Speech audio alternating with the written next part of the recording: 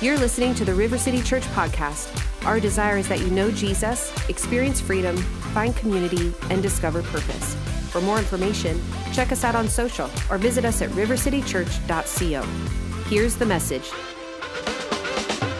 Today we're continuing our series on prayer, talking to Jesus. Today is what were you expecting? What were you expecting?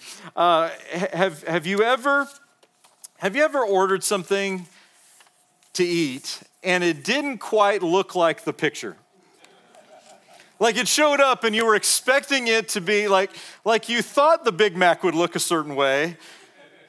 You thought that picture was gonna, but maybe it quite didn't deliver what you expected. In life, there's lots of areas that we expect things to be a certain way, and we show up. Have you ever showed up to a hotel and it didn't quite look like the pictures on the website?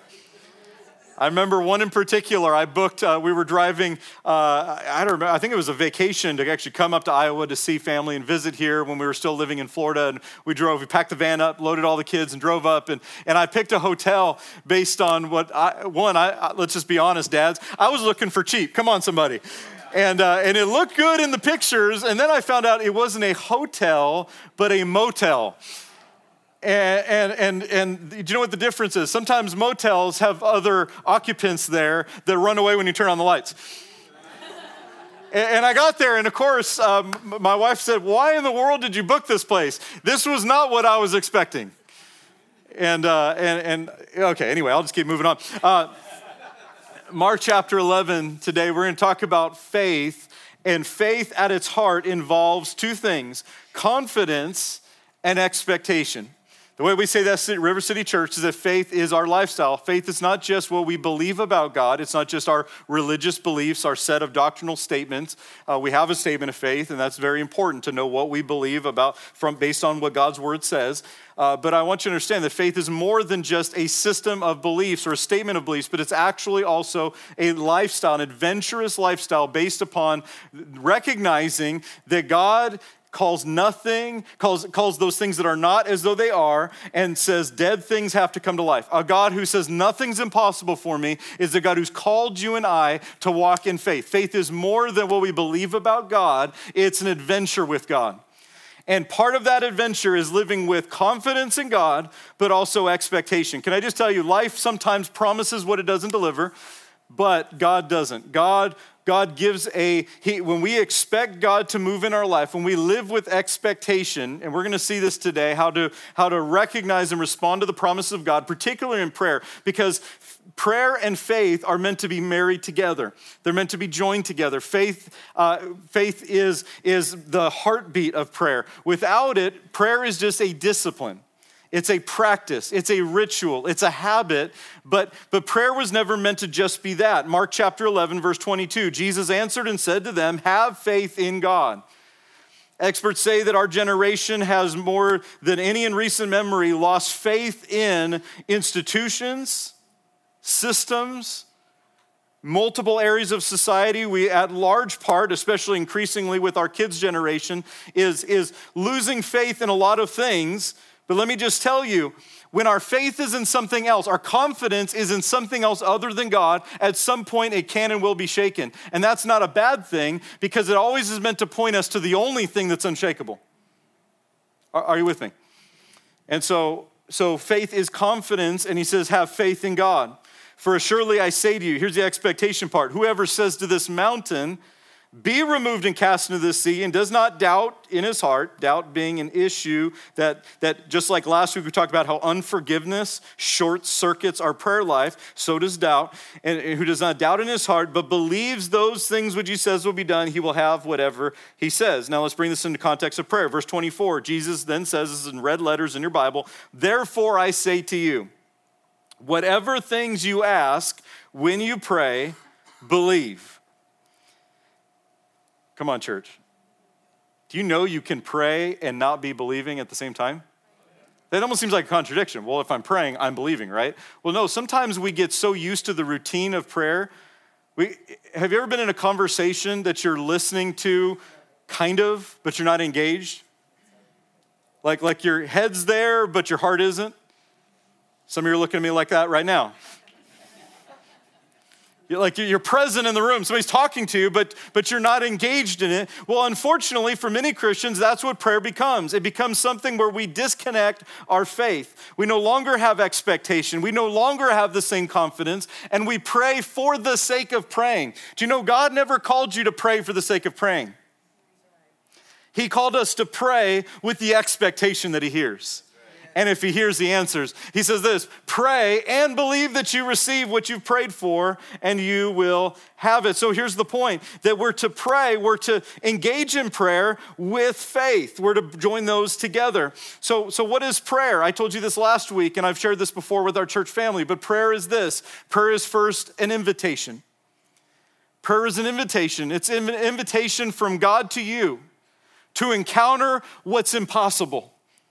To encounter a God who's supernatural, a God who formed you before you ever took your first breath. God had a purpose for your life. It's an invitation. Prayer is the bridge that invites you to encounter a supernatural God. Prayer is also an invitation for you towards God to say, God, I want more of you in my life. I surrender this to you. I'm committing this area to you. We're inviting God into our families. We're inviting God into our marriages. We're inviting God into our workplaces. We're saying, God, I need your help every day, 24 hours a day, 7 days a week. I need you, God.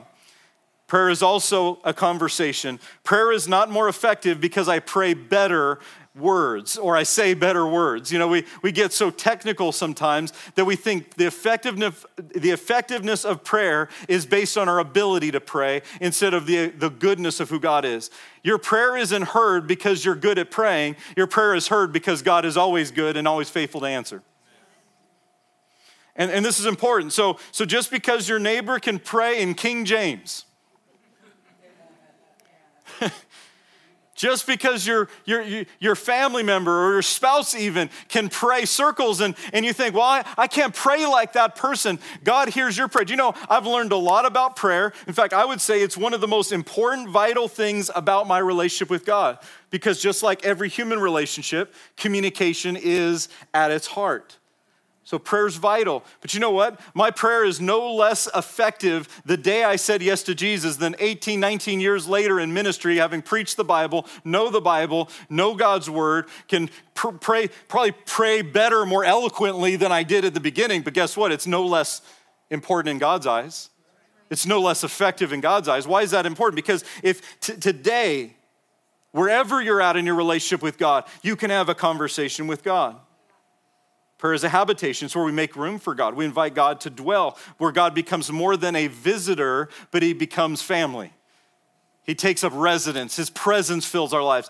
Do you know why we set 2 seasons of the church? And also, if you don't know this, we have prayer throughout the year in different ways and different times. It's vital. Our staff prays every week. We do those things for a reason, because prayer creates a habitation. What defines us as the church is not Christian bumper stickers. It's not how big our Bible is. It's not even that we gather in a place every Sunday morning. What makes the church is the presence of God. And for the church to be filled with the presence of God, we need to be a praying church. Okay. I know a lot of people shut the door on prayer for a lot of reasons, but let me just give you 4 that I think we can identify. The first, I think, is a wrong view of God. The first 2 deal with God, the second 2 deal with us. The first thing that keeps us from praying or causes us to shut the door on prayer in our life, and even faith by extension, is we have a wrong view of God. We think God's distant. God's far. He's uninterested. God doesn't care about this. God doesn't care about my situation, my problem, my circumstance, my need. We think God's uninterested. Even worse, we may think that God's against us. The second thing that keeps people from praying is undealt with or unresolved disappointment. We think God doesn't answer prayer because we didn't see him answer a certain way in a certain time the way we thought he would or should. Discouragement sets in that keeps us from believing and from then therefore praying.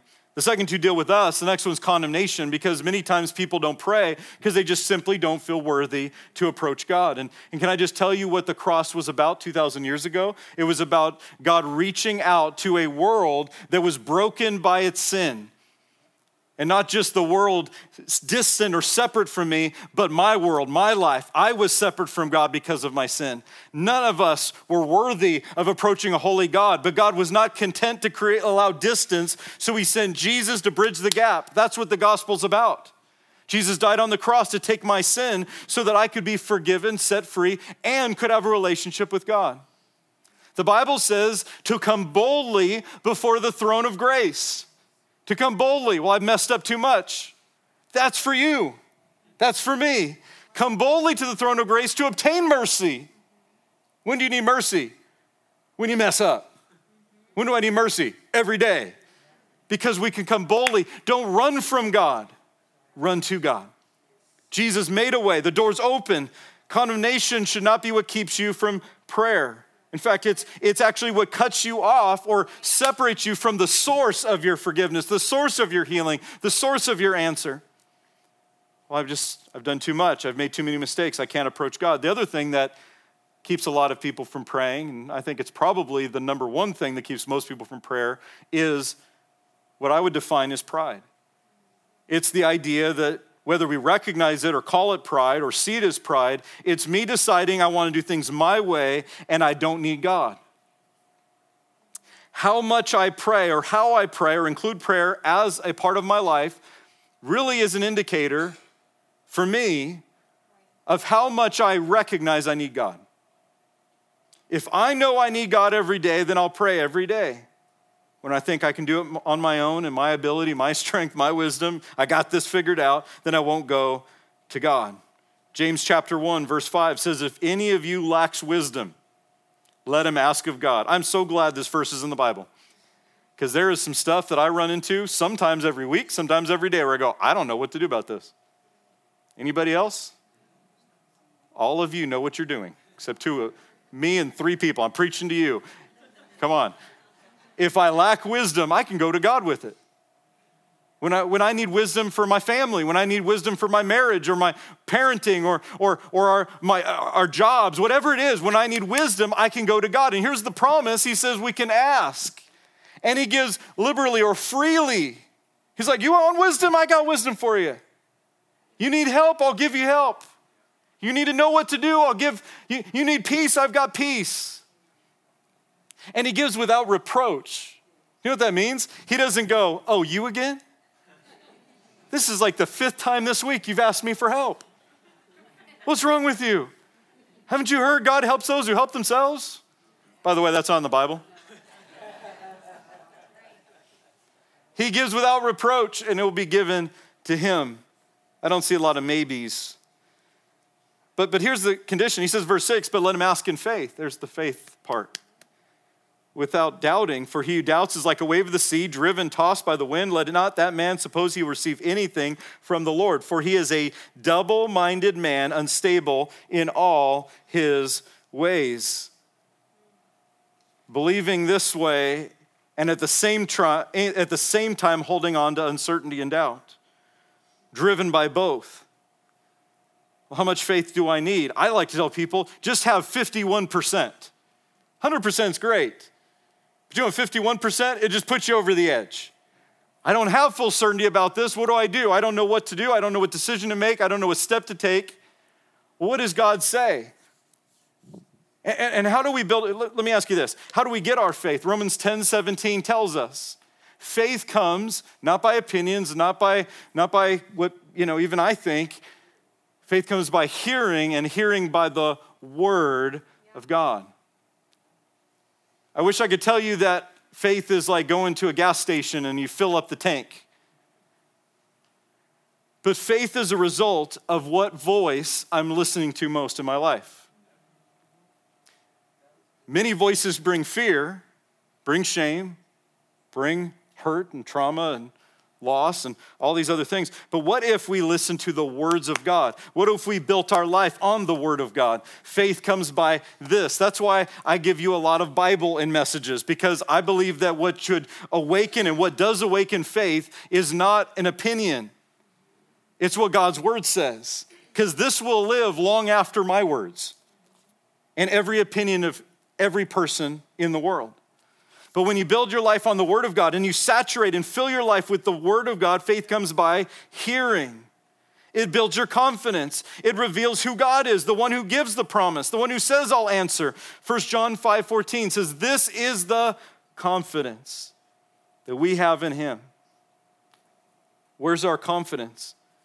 Faith is not wishy-washy. It's not uncertain. Faith actually has no plan B, in case you didn't know that. Faith is built on and directed by the Word of God. I'm just keeping my options open. Well, that's what James just described. Double-minded. I don't know why this isn't working. Well, maybe I'm trying to do it both ways. This is the confidence, John says, we have in him, in God. If we ask anything according to his will, he hears us. Well, see, there it is. It's according to his will. How could I know the will of God? It's an unknowable mystery. Well, that's actually not true.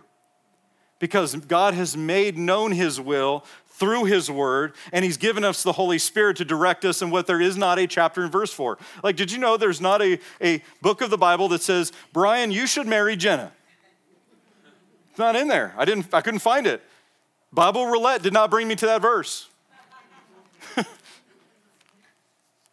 But because I had built my life on the Word of God and built my faith on the Word of God and allowed that to shape my prayers, I could trust, God, you've got my future taken care of. And when God's will shows up in your life, you can recognize it by the leading of the Holy Spirit. Why? Because you have faith based on his word. He says, he knows, we know that he hears us. So God hears prayer. God hears, that's part of our confidence. But not only does he hear prayer, he answers prayer. And he says, and we know that we have the things we've asked of. That's our confidence. That's what he tells us. And we know that we have the petitions that we've asked of him. So as far as God's concerned, prayer is the moment where in faith I connect to heaven, connect to God, and receive the promise. Even before it actually shows up in my life, in a way that I can see, recognize, experience, God's promise is that I have what I've prayed for. Okay. John 15:7, if you abide in me, Jesus said, and my words abide in you, then you'll ask what you desire. What's the key to answered prayer? Well, I believe this is one of the most essential parts of this. He says, abide in me, that you have a close relationship with Jesus and allow his words to abide in your heart. And as you fill your life with his word, he'll fill you with faith. He says, you'll ask what you desire and it'll be done for you. So the starting point is the word. And we fill our life with God's word.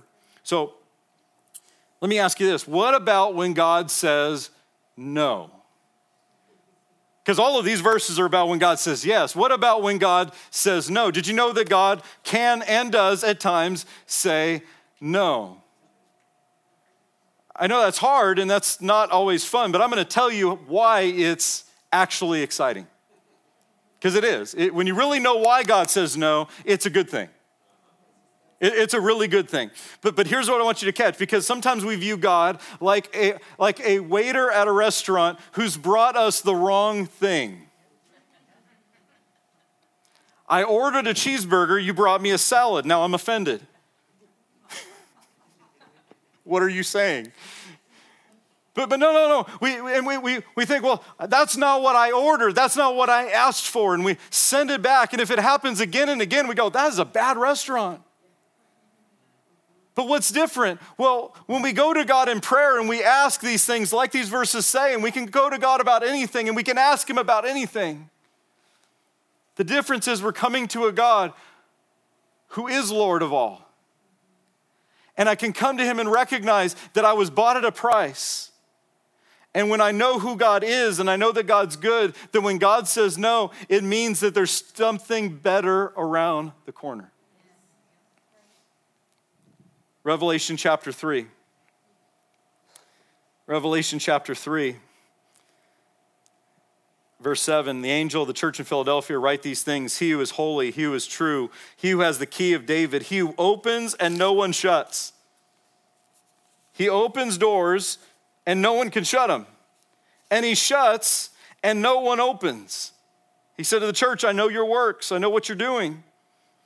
And see, I've actually set before you, this is in red letters, an open door, and no one can shut it. Can I just tell you, when God opens a door, there is no opinion, there is no person, there is no demon in hell, there is no government of man, there is no culture, there is no society, there's no neighbor, no boss, there is no person on planet Earth, there's no spouse or ex-spouse that can tell you that you have to shut it.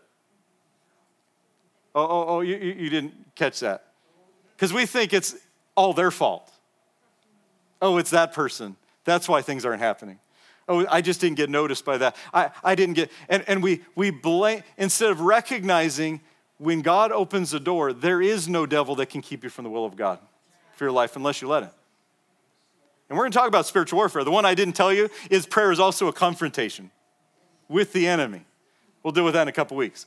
But I want you to recognize this because here's what happens. He says, I open a door and there is no one that can shut it. That's good news, church. Amen. There is no one. Amen. So you may have critics and you may have complaints and you may have people around you that gossip about you and talk about you and fight you and argue with you and all that stuff. But if heaven's opened a door, it doesn't matter what they think. And if heaven's opening a door, it doesn't matter how many people before that shut the door. So I just wonder, are we looking to the right one to open our doors? The other thing, though, is true. It's just as true that he opens doors as it's true that it says he shuts and no one can open. That includes me. Like he shuts a door in my life, I can fight about it. I can bang on that door. I can cry about that door. I can say, God, but that door looks so good. And do you know what this verse tells me? That the same God who blesses open doors blesses closed doors. He'll bless you with an open door. He also blesses you with a closed door. I know in the moment it's like, God, but why?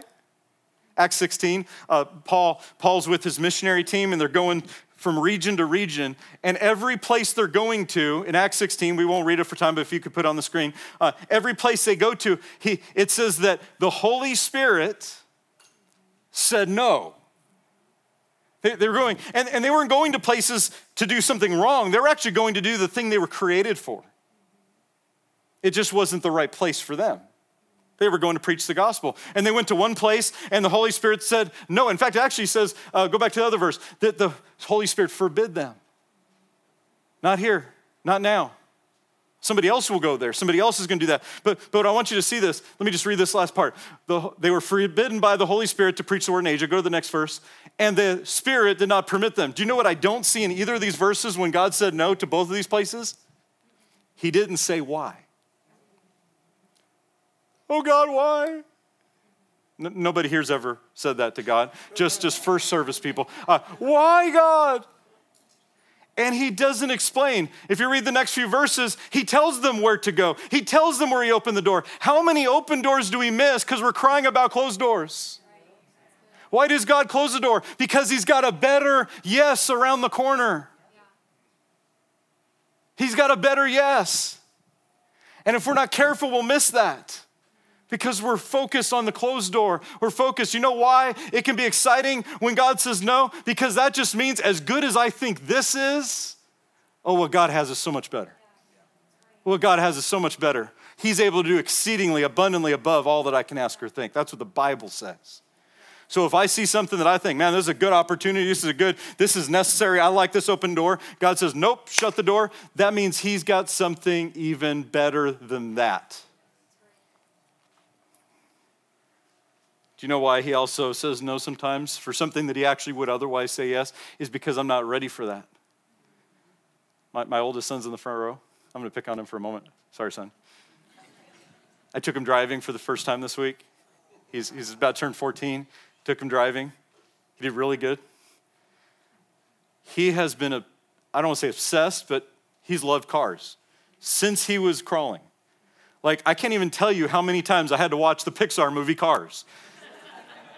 And he has ever since then loved NASCAR. He's been all about cars. But you know, it wasn't until this week that I got him behind the wheel and started the process of him driving a vehicle. Why? Because he wasn't ready at 2 and 3 and 4 and 5. He wasn't ready then. And even no matter how much he may have wanted to, he wasn't ready. And for all of us, there's areas of our life where we go, God, why don't you open this door? I want this now. And God goes, let me grow you. Let me develop, let me work on the inside. Let me rearrange some things. Let me help you. Because if you're not careful, that open door will crush you instead of bless you. So God prepares us for the open door we're not ready for yet. Okay. Let's go to the story, 2 Kings chapter 4. 2 Kings 4, verse 8. It happened one day that Elisha went to Shunem. And there was a notable woman, and she persuaded him to come eat some food. I like this verse. So it was as often as he passed by, he would turn in there and he'd eat some food. And she said to her husband, now, look, this holy man of God, Elisha, passes by us regularly. Let us make an upper room on the wall. And let us put a bed there, and a table and a chair and a lampstand. And so it will be that whenever he comes to us, he can turn in there. Now they're seeing Elisha come by, and of course they're practicing what was common in that day, hospitality. Like we want to bless somebody who's a guest, who's traveling by, and they recognize this is a prophet of Israel. He's a man of God, and by blessing him, they're making room for God in their life in a great way. But here's what I want you to catch. They do something that's going to cost and actually be inconvenient. How many of you have enjoyed the road construction this summer?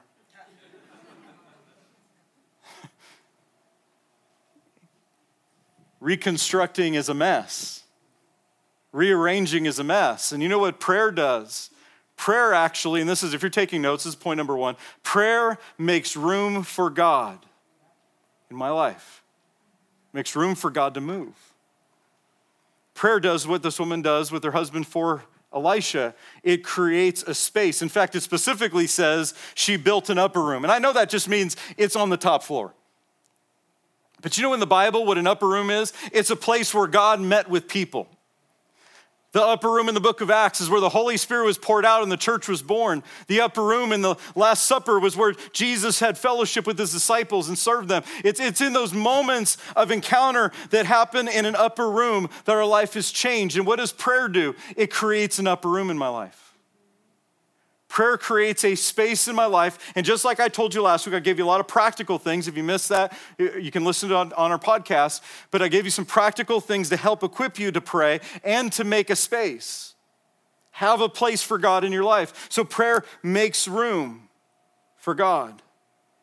And sometimes it means rearranging some stuff on your schedule, and it means getting up a little bit earlier, or staying up a little bit later, or just blocking out some stuff that would be a distraction, but saying, God, I'm going to create a space in my life for you. Verse 11, it happened that one day he turned in there to the upper room, and he laid down, and man, he's just so grateful. He turns to his servant Gehazi, and he says, call the Shunammite woman.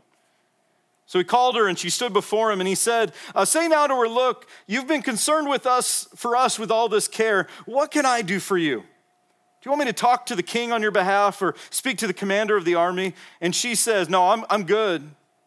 I dwell among my own people. In other words, I got everything I need. I'm good. So Elisha's like, he's not going to let it go. He says, Gehazi, what then's to be done for her? And some of us are like that in prayer. We're like, I'm good. I got everything I need. But there's actually something that this woman has buried that God knows of, and Gehazi recognizes. He says, actually, she has no son, and her husband, he's like really old.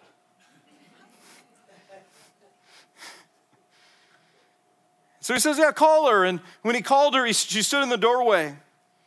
And Elisha says to her the word of the Lord, about this time next year, you shall embrace a son. And she said, no, my Lord. No, I shut that door. Man of God, don't lie to me. Like he just hit a nerve. There's some stuff in our life that we don't pray about anymore because we've resolved we can't deal with that pain. We've managed not by getting healed from it, but by shutting the door on it. And we've said, I can't pray that again. I can't dream that again. I can't think about that again. I can't expect again. And she shuts the door. Don't even talk to me about this. Like, there's some things we've buried. There's a story in John 11. We'll come back to this in a second. But John 11, Jesus gets word that his friends in Bethany are having a crisis. One of them is named Lazarus, and he becomes sick. And Jesus hears word that Lazarus is about to die. He's very ill. And it says that Jesus, in John chapter 11, verse 3, you can write it down and look at it later. It says that he waited for, I think, 3 or 4 more days. 4 more days. And you think, man, Jesus, if you love me, you'll do things when and how. I think you should. And Lazarus dies. Jesus comes, and Mary and Martha are there, and usually they're the ones greeting at the door. They're the ones in the front row singing the song. They're the ones celebrating everything that Jesus has to bring. But that day, they've shut the door on their pain. They've shut the door on a disappointment. And Lazarus is buried in a tomb not far away, and they've rolled a stone over the front of it, and they've buried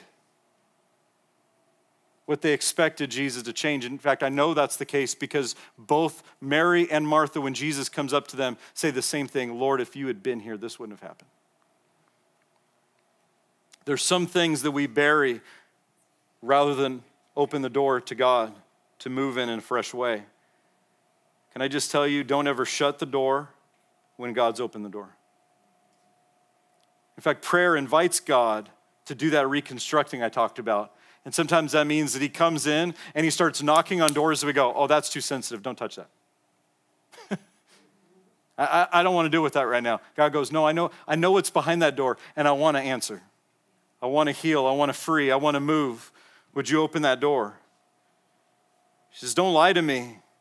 But here's what happens. Verse 17, but the woman conceived and bore a son when the appointed time had come, just like Elisha had told her. Number 2 is prayer unlocks the deepest desire or need of the heart. It does. There's lots of stuff that go, God, I want this, I want that. And we can come to God with those things, but deep below the surface, there's a desire of the heart. It's not surface level. In fact, it's something that you will never find an answer for outside of God. And many times it's the only thing it's the only thing that nobody else knows about but God himself. Psalm 37:4 talks about it. Delight yourself in the Lord, and he'll give you the desires of your heart. In other words, put God first, seek God, pray. And God begins to deal with what's deep inside of your heart. Number 3 is what happens next in the story. Some time passes, and it says the child grew, and now it happened, verse 18, one day that he went out to his father, to the reapers, and he said to his father, my head. The father said to the servant, carry him to his mother, and when he had taken him and brought him to his mother, he sat on her knees until noon and then died. This is the child of promise. This is the one that Elisha had prophesied that she held in her arms just a year from that moment when she said, don't lie to me, Elisha. And now her dream has died. Her son has died. And she went up and laid him on the bed of the man of God, shut the door, and she went out. And then she called to her husband and said, please send me one of the young men and one of the donkeys that I may run to the man of God and come back. And so he said, why are you going today? Like, it's not Sunday. It's not church. It's not new moon. It's not a Sabbath. She says, it's well. She doesn't stop to explain what just happened. She just says, it's well. She goes on and she approaches the place where Elisha and his servant are. Elisha tells his servant Gehazi, go and meet her. That's the Shunammite woman. Go and meet her. And here's the message you're to ask her. Is it well with you? Is it well with your husband? Is it well with the child? And she answered the same as she did for her husband. It is well. Why would she say that when nothing's well? Because prayer brings your pain to the right place. Prayer brings your pain to the right person. She goes, I don't have time to just talk about what I'm going through. I need to go to the source. And she takes her son to the upper room, the very place, the origin story of her miracle. That's important. She takes her son and places him on the bed, in the very room that she had prepared for Elisha. And she goes to find Elisha. And she's looking for him because she thinks, I don't have time to mess with anybody else. Not Gehazi the servant, not even my husband. I'm not going to sit here and commiserate what just happened. I need to go to the source. And you know what happens when we have pain, and all of us have pain? We have disappointments, and all of us have disappointments. We need to go to the source. We need to go to the only one that can bring an answer, the only one who can heal, the only one who can help, and that's God himself. She goes to Elisha, and she says largely the same thing she said before. She goes, why didn't I tell you not to lie to me? Not to get my hopes up? Not to leave me disappointed? And Elisha says, take me to him. And he goes with Gehazi. He sends his servant ahead who places his staff upon the child in the upper room. And here's what it says, if we jump ahead. Verse 32, when Elisha came to the house, there was the child lying dead on his bed. He went in therefore, shut the door behind the two of them, and he prayed to the Lord. And let me just tell you the end of the story is this child is brought back to life, and he calls the mother and the Shunammite woman and says, pick up your child. And this son of promise is given back to his mother. But here's the point.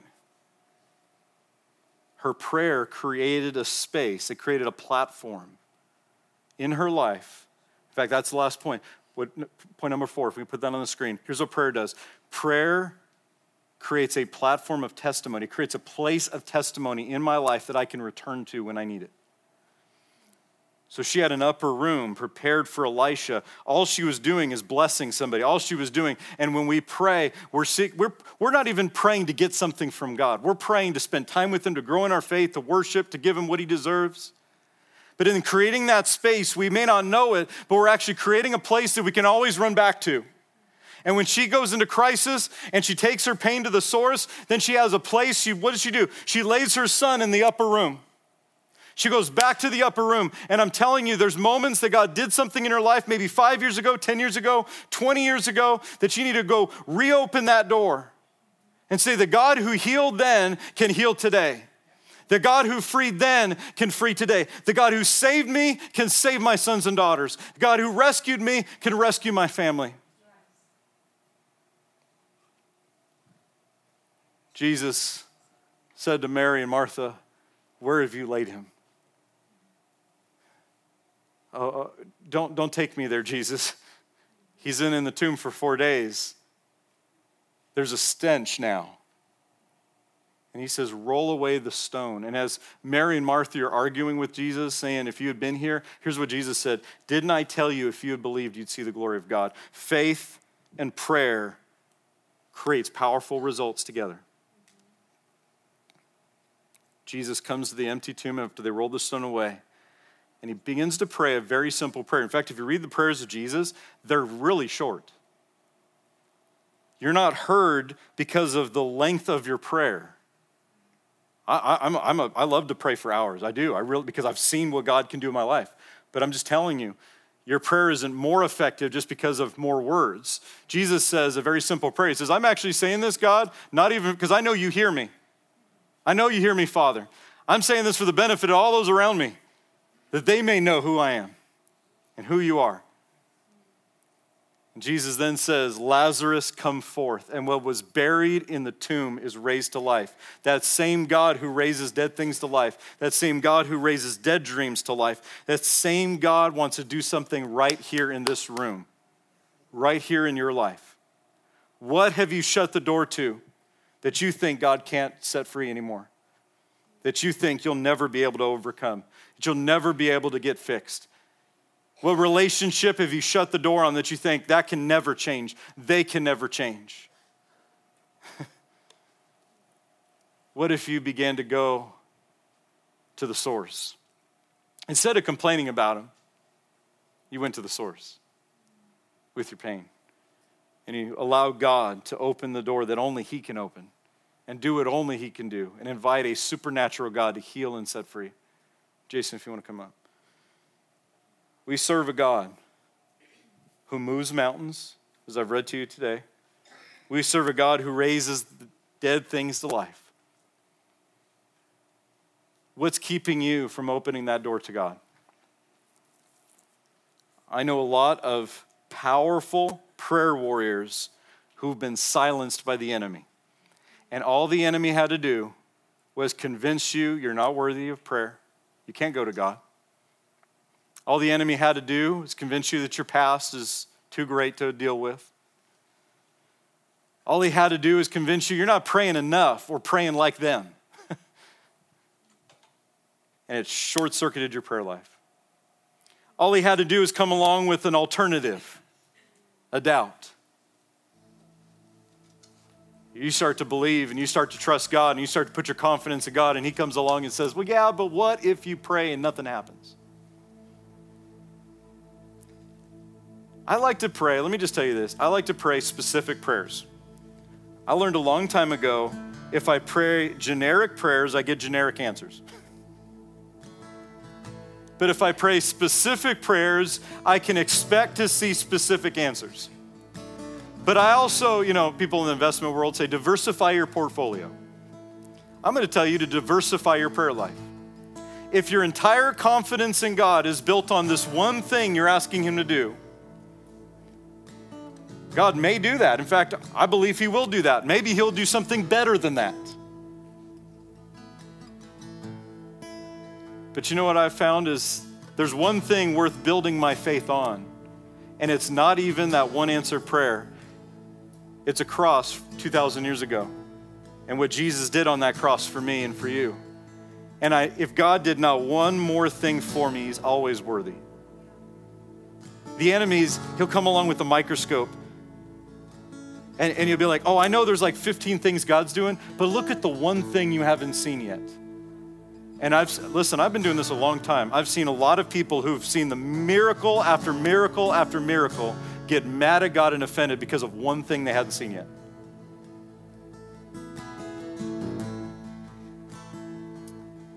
I want us to pray. If you would, stand to your feet. Altar team, if you'd also come to the front.